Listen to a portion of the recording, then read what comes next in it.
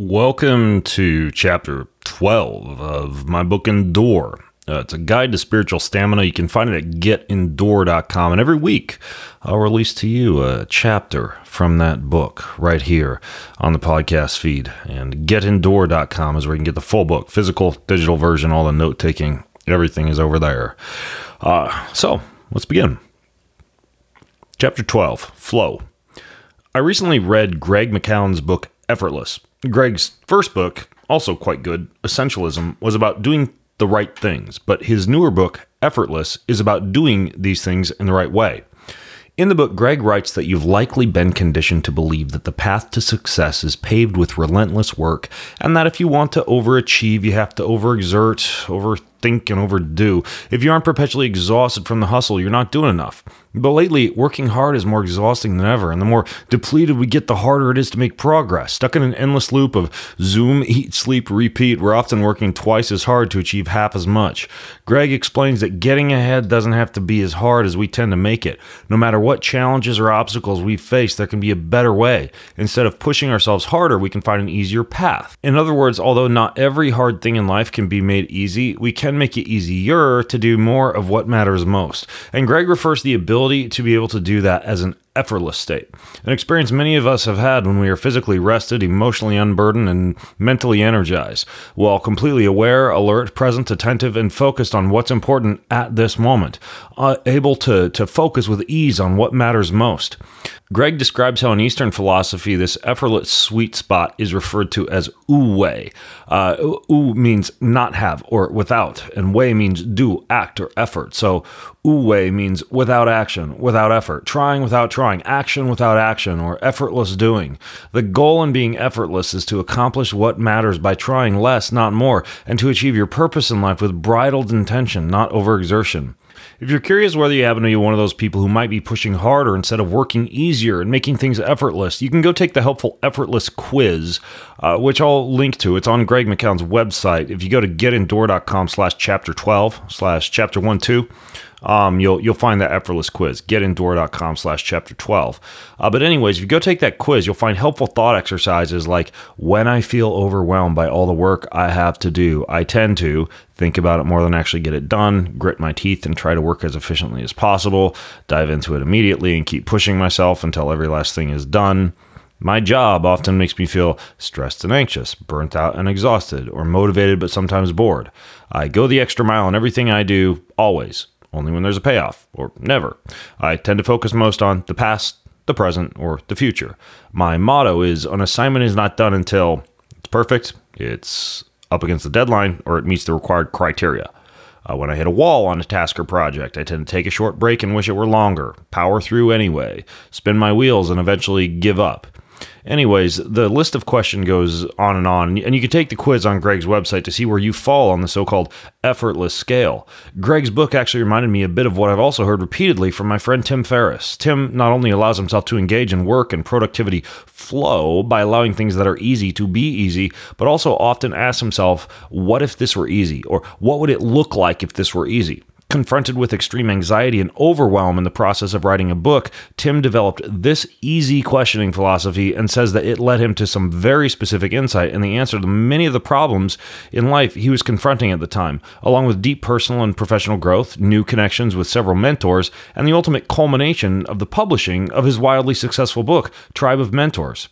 So what does it mean exactly to ask yourself, what if this were easy? And why was it so powerful for a guy like Tim?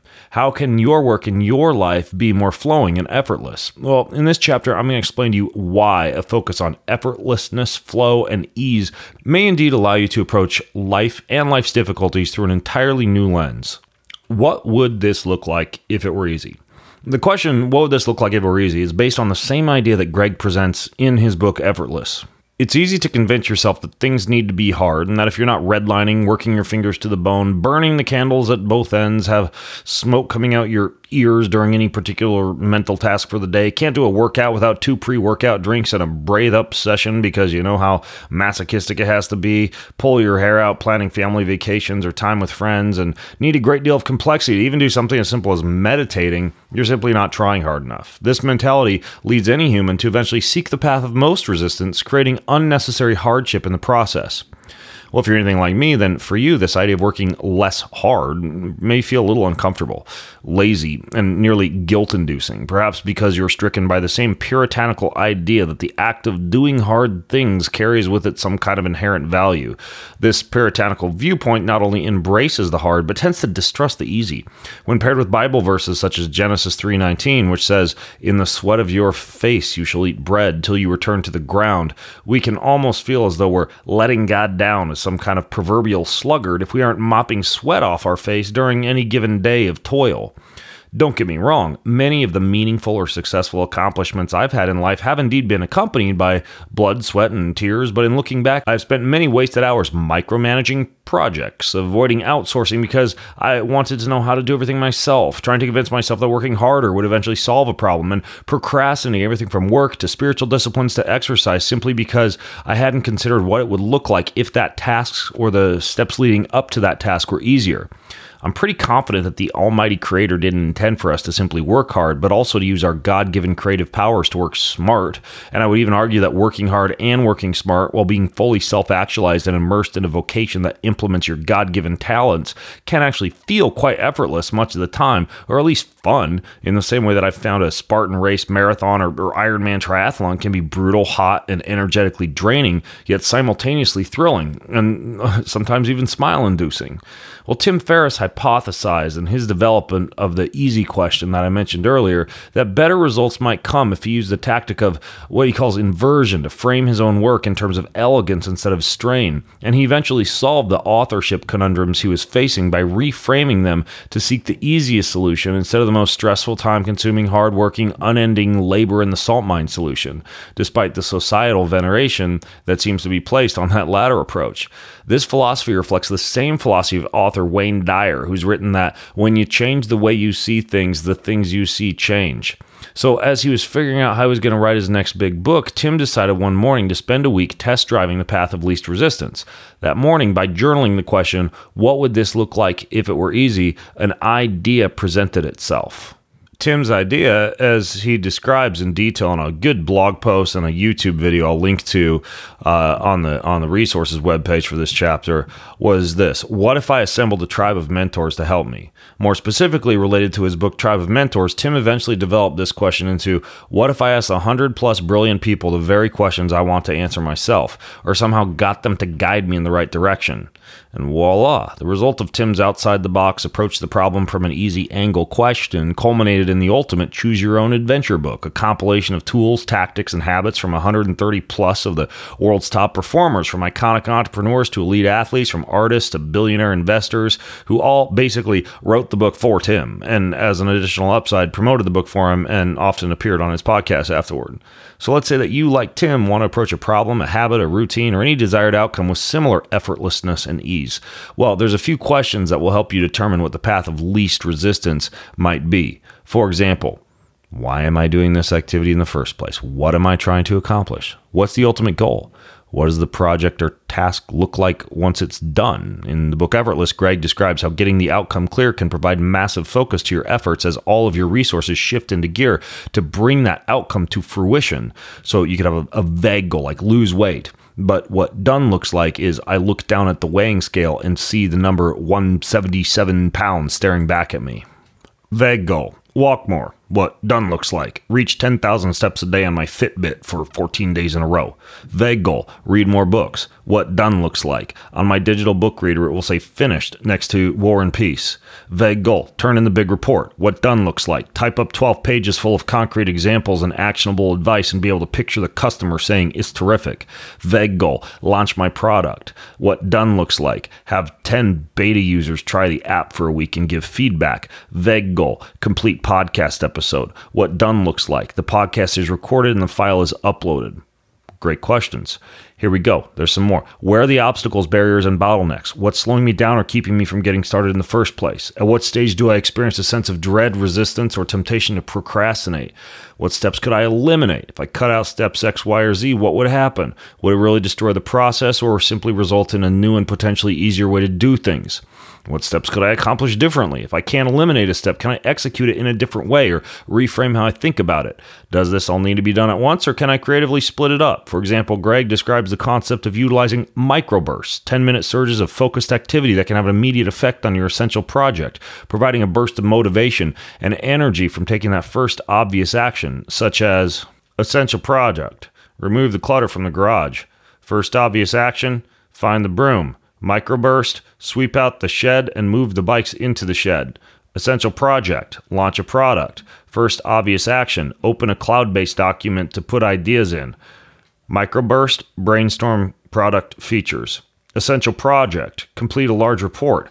First obvious action, pick up a pen and a piece of paper. Microburst, draft an outline for the report. For example, let's say I have an incredibly busy day chock full of meetings and phone calls, but I know I want to jumpstart that day with a workout so that I feel good and I'm energized for the entire day. Setting the alarm clock back an hour will inevitably result in less productivity due to a sleep-deprived, brain-foggy hay, so that's not an option.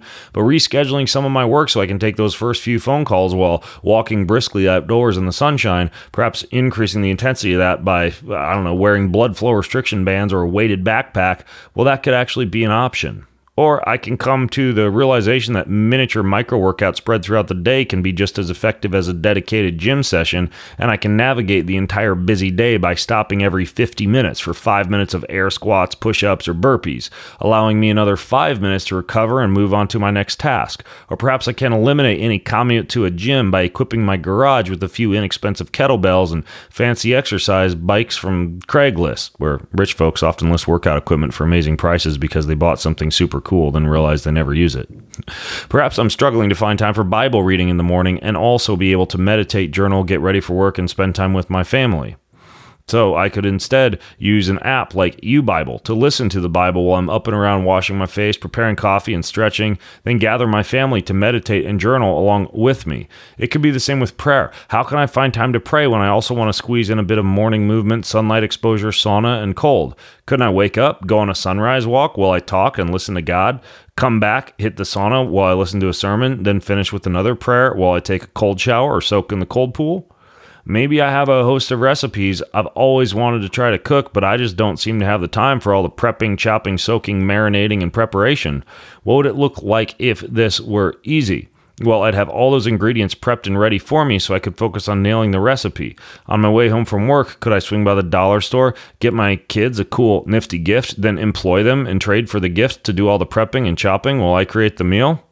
Sure. Perhaps I want to spend more time with my family in the evening, but feel guilt-tripped over it not being a giant crazy adventure, a trip to a trampoline park, or a night out at a fancy restaurant. Couldn't I instead surf over to Amazon, spend $100 on enough fun games and board games to last nearly an entire year, then host a family game night for 5 nights of the week? Which actually, as I write about in Chapter 5 of Fit Soul, your kids love that type of experience just as much as an overpriced vacation to an exotic locale. And we have game nights nearly every night of the week at my house. Let's say my wife and I want to have more sex, but we feel like we always run out of time at the end of the day or have no energy by the time we finally collapse into bed. Why not get some fancy mint or cinnamon-infused breath spray? My wife actually do this. We use a brand called Dirt. Keep an incense stick and lighter next to our bed. Set a smartphone alarm for a beautiful playlist that allows us to greet the morning with fully activated senses and instead make love in the morning. What if I want to make a bunch of headway on a new book, but I don't have the time or desire to be hunkered over my keyboard all day long? Could I buy a simple digital recording device or use the voice dictation app on my phone to speak my book ideas and chapter outlines to myself while I'm out walking, then come back and upload those to a virtual transcriptionist or an online transcription service, like some of those I'll link to on the resources webpage for this chapter? Thus resulting in all my chapters easily mapped out for me to fill in the blanks once I do have the time to edit and write. As one final example, suppose I keep getting asked to speak at conferences, but the organizers either A, can't afford my keynote fees, or B, I can't free up the time to travel to the event. Could I instead offer to appear virtually via, say, Zoom or Skype, cut my fees in half, and give the presentation from my home office wearing a nice shirt and otherwise clothed in nothing but my boxer shorts?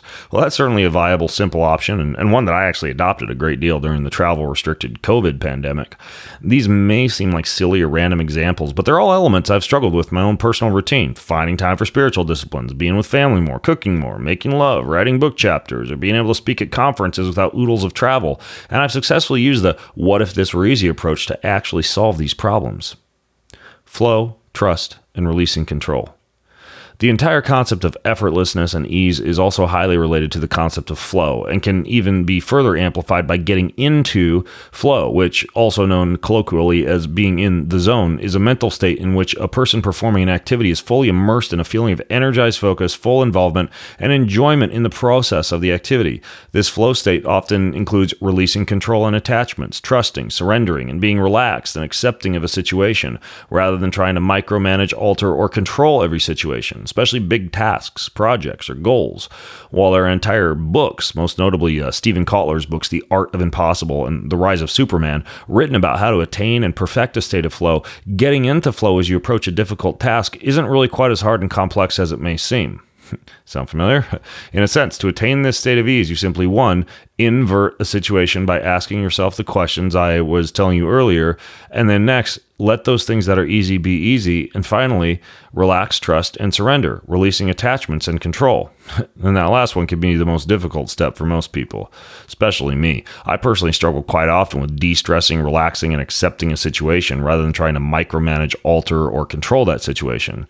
I also struggle with, as Anthony DeMello says in his book Awareness, and as I mentioned several times throughout this book you're listening to right now, detachment and saying to any difficult task I may be attempting to conquer, I really do not need you to be happy. I'm only deluding myself in the belief that without you, I will not be happy. But I really don't need you for my happiness. I can be happy without you. You are not my happiness. You are not my joy. I struggle with frequent temptations to change or alter or modify a situation that seems near perfect already, often asking myself whether there's a better workout or a better diet or a better Bible reading plan or a better game I could play with the family on family dinner game night or a better restaurant to take my wife on a date to or a better title for an article or paragraph I could add to an article or a better supplement to help me with energy or sleep or a better walk than my daily afternoon farm road trek. But often, if what you're doing is already working, these kinds of temptations simply arise from a grass is always greener syndrome, a constant questioning of whether there might be something better out there, a constant comparison of us or our work to others and their work. But while this type of thought pattern can indeed result in greater drive, personal discoveries, and breakthroughs or attaining new heights of excellence, it can often threaten to constantly derail us from something that's good enough and working just fine. In other words, you sometimes just need to stay the course because what is working is working. I struggle with control. I reveal my OCD-like tendencies in Chapter 2, yet when working on any project, I still have that nagging tug at the back of my mind to want to ensure I have 100% complete clarity, knowledge of every possible future outcome, the ability to supervise every small step that occurs along the way, and the reluctance to hand over the reins to others who may be able to help me and achieve an even better, more efficient outcome than I could achieve myself. All desires that are technically impossible to attain if the end goal truly is effortlessness and ease. I struggle with surrender, which, as David Hawkins writes in his book, Letting Go, The Pathway to Surrender, and as Michael Singer recognizes in his book, the surrender experience is synonymous with simply letting go. David says in his book, letting go involves being aware of a feeling, letting it come up, staying with it, and letting it run its course without wanting to make it different or do anything about it. It means simply to let the feeling be there and to focus on letting out the energy behind it. Yet, though I know this, I still become pulled to obsessing over feelings, judging those feelings, and attempting to steer the ship of my life in exactly the direction I want, which often results in a sensation of paddling upstream rather than floating downstream, reacting to every situation with a sense of acceptance and gratefulness, and then proceeding to do the very best job I can with whatever God has placed upon my plate for the day, accepting and trusting that complete acceptance of what is can be paired with a faith and trust that all will be well, even without my fingers white-knuckling the steering wheel. Well, as you're hopefully beginning to realize, each of these tendencies, stress, attachment, envy, control, and failure to surrender, all of which threaten to impede flow and ease, are intimately linked to the emotion of fear, which, as you can discover in David Hawkins' books, is one of the lowest, most draining emotions one can experience. And fear arises from a lack of trust. We try to control things because of what we think will happen if we don't. Control is rooted in fear. Control is a result of being attached to a specific outcome, even if it may seem that we need to micromanage the entire universe to make that outcome happen. Control is that feeling you have when your awareness fades, your vision becomes very narrow and focused, your breath becomes shallow, your adrenaline is pumping, and your heart rate increases, all the complete opposite of the biological sensations you would experience when in a state of flow. Control, ironically, can create a state in which you become less able to positively contribute to your work because you feel less in control, begin to micromanage and obsess over details, and get in your own way of being able to see or accept an easier path. But trust enables you to surrender, and in surrender mode, you become calm and peaceful. Breathing deeply, you become present in the moment. You see more clearly, and your vision extends out around you, allowing you to see the bigger picture. When you have surrendered in this way, you have stopped fighting with yourself, fighting with the universe, and fighting with God. You've placed your trust in God. You've accepted the natural flow of things that the Almighty Creator has designed. You have stopped resisting and pushing against reality. You have accepted that, as Matthew 6 says, that the birds of the air neither sow nor reap nor gather into barns, yet your heavenly Father feeds them, and that you, of much more value than they to your heavenly Father, will all the more be fed, clothed, and cared for. So do not worry about tomorrow, for tomorrow will worry about itself. Each day has enough trouble of its own. Ultimately, you have accepted what is, not in a spirit of helplessness, inaction, or laziness, but in a state of taking wise, flowing, effortless, and easy action, fueled by surrender energy and your knowledge and awareness to be able to ask yourself not only, what would it look like if this were easy, but also, do I trust God that if I release control and surrender to His all-knowing plan, everything is going to be okay? When you elegantly combine this level of trust paired with asking the big easy question and seeking the effortless route, then jumping in with joy and gratitude and getting the job done, life does indeed become a process of flowing. Summary. Look, I'm not just saying that life should be easy or can be easy. Frankly, I don't believe that's the case. After all, just look at the Apostle Paul, arguably one of the most influential historical figures of all time and a man responsible for the early massive growth of Christendom and the entire Western culture built upon that foundation. Was his life easy? Well, let's consider that. In 2 Corinthians 6, 4-10, Paul describes his ministry this way. As ministers of God, in much patience, in tribulations, and needs, and distresses, and stripes, and imprisonments, and tumults, and labors, and sleeplessness, and fastings, by purity, by knowledge, by long-suffering, by kindness, by the Holy Spirit, by sincere love, by the word of truth, by the power of God, by the armor of righteousness on the right hand and on the left, by honor and dishonor, by evil report and good report, as deceivers and yet true, as unknown and yet well-known, as dying, and behold we live, as chastened and yet not killed, as sorrowful yet always rejoicing, as poor yet making many rich, as having nothing and yet possessing all things. And in 2 Corinthians 11, 23-29, in labors more abundant, in stripes above measure, in prisons more frequently, in deaths often. From the Jews 5 times I received 40 stripes minus 1. 3 times I was beaten with rods. Once I was stoned. 3 times I was shipwrecked. A night and a day I've been in the deep, in journeys often, in perils of water, in perils of robbers, in perils of my own countrymen, in perils of the Gentiles, in perils in the city, in perils in the wilderness, in perils in the sea, in perils amongst false brethren, in weariness and toil, in sleeplessness often, in hunger and thirst, in fastings often, in cold and nakedness. Besides the other things, what comes upon me daily, my deep concern for all the churches. Who is weak and I am not weak? Who is made to stumble and I do not burn with indignation? Elsewhere, even Jesus himself in Matthew 7:14 says, narrow is the gate and difficult is the way which leads to life, and there are few who find it. Yet Matthew 11:30 says, for my yoke is easy and my burden is light. So, yeah, well, in the case of external salvation, the most important aspect of all our existence, forsaking the world's temptation and passing the so-called marshmallow test that I talked to you about in chapter 6 can be a test of perseverance and a road fraught with difficulties and challenges. This doesn't mean that, as 1 Corinthians 10:13 says, there is no temptation that has overtaken us that God has not provided a way of effortless escape from.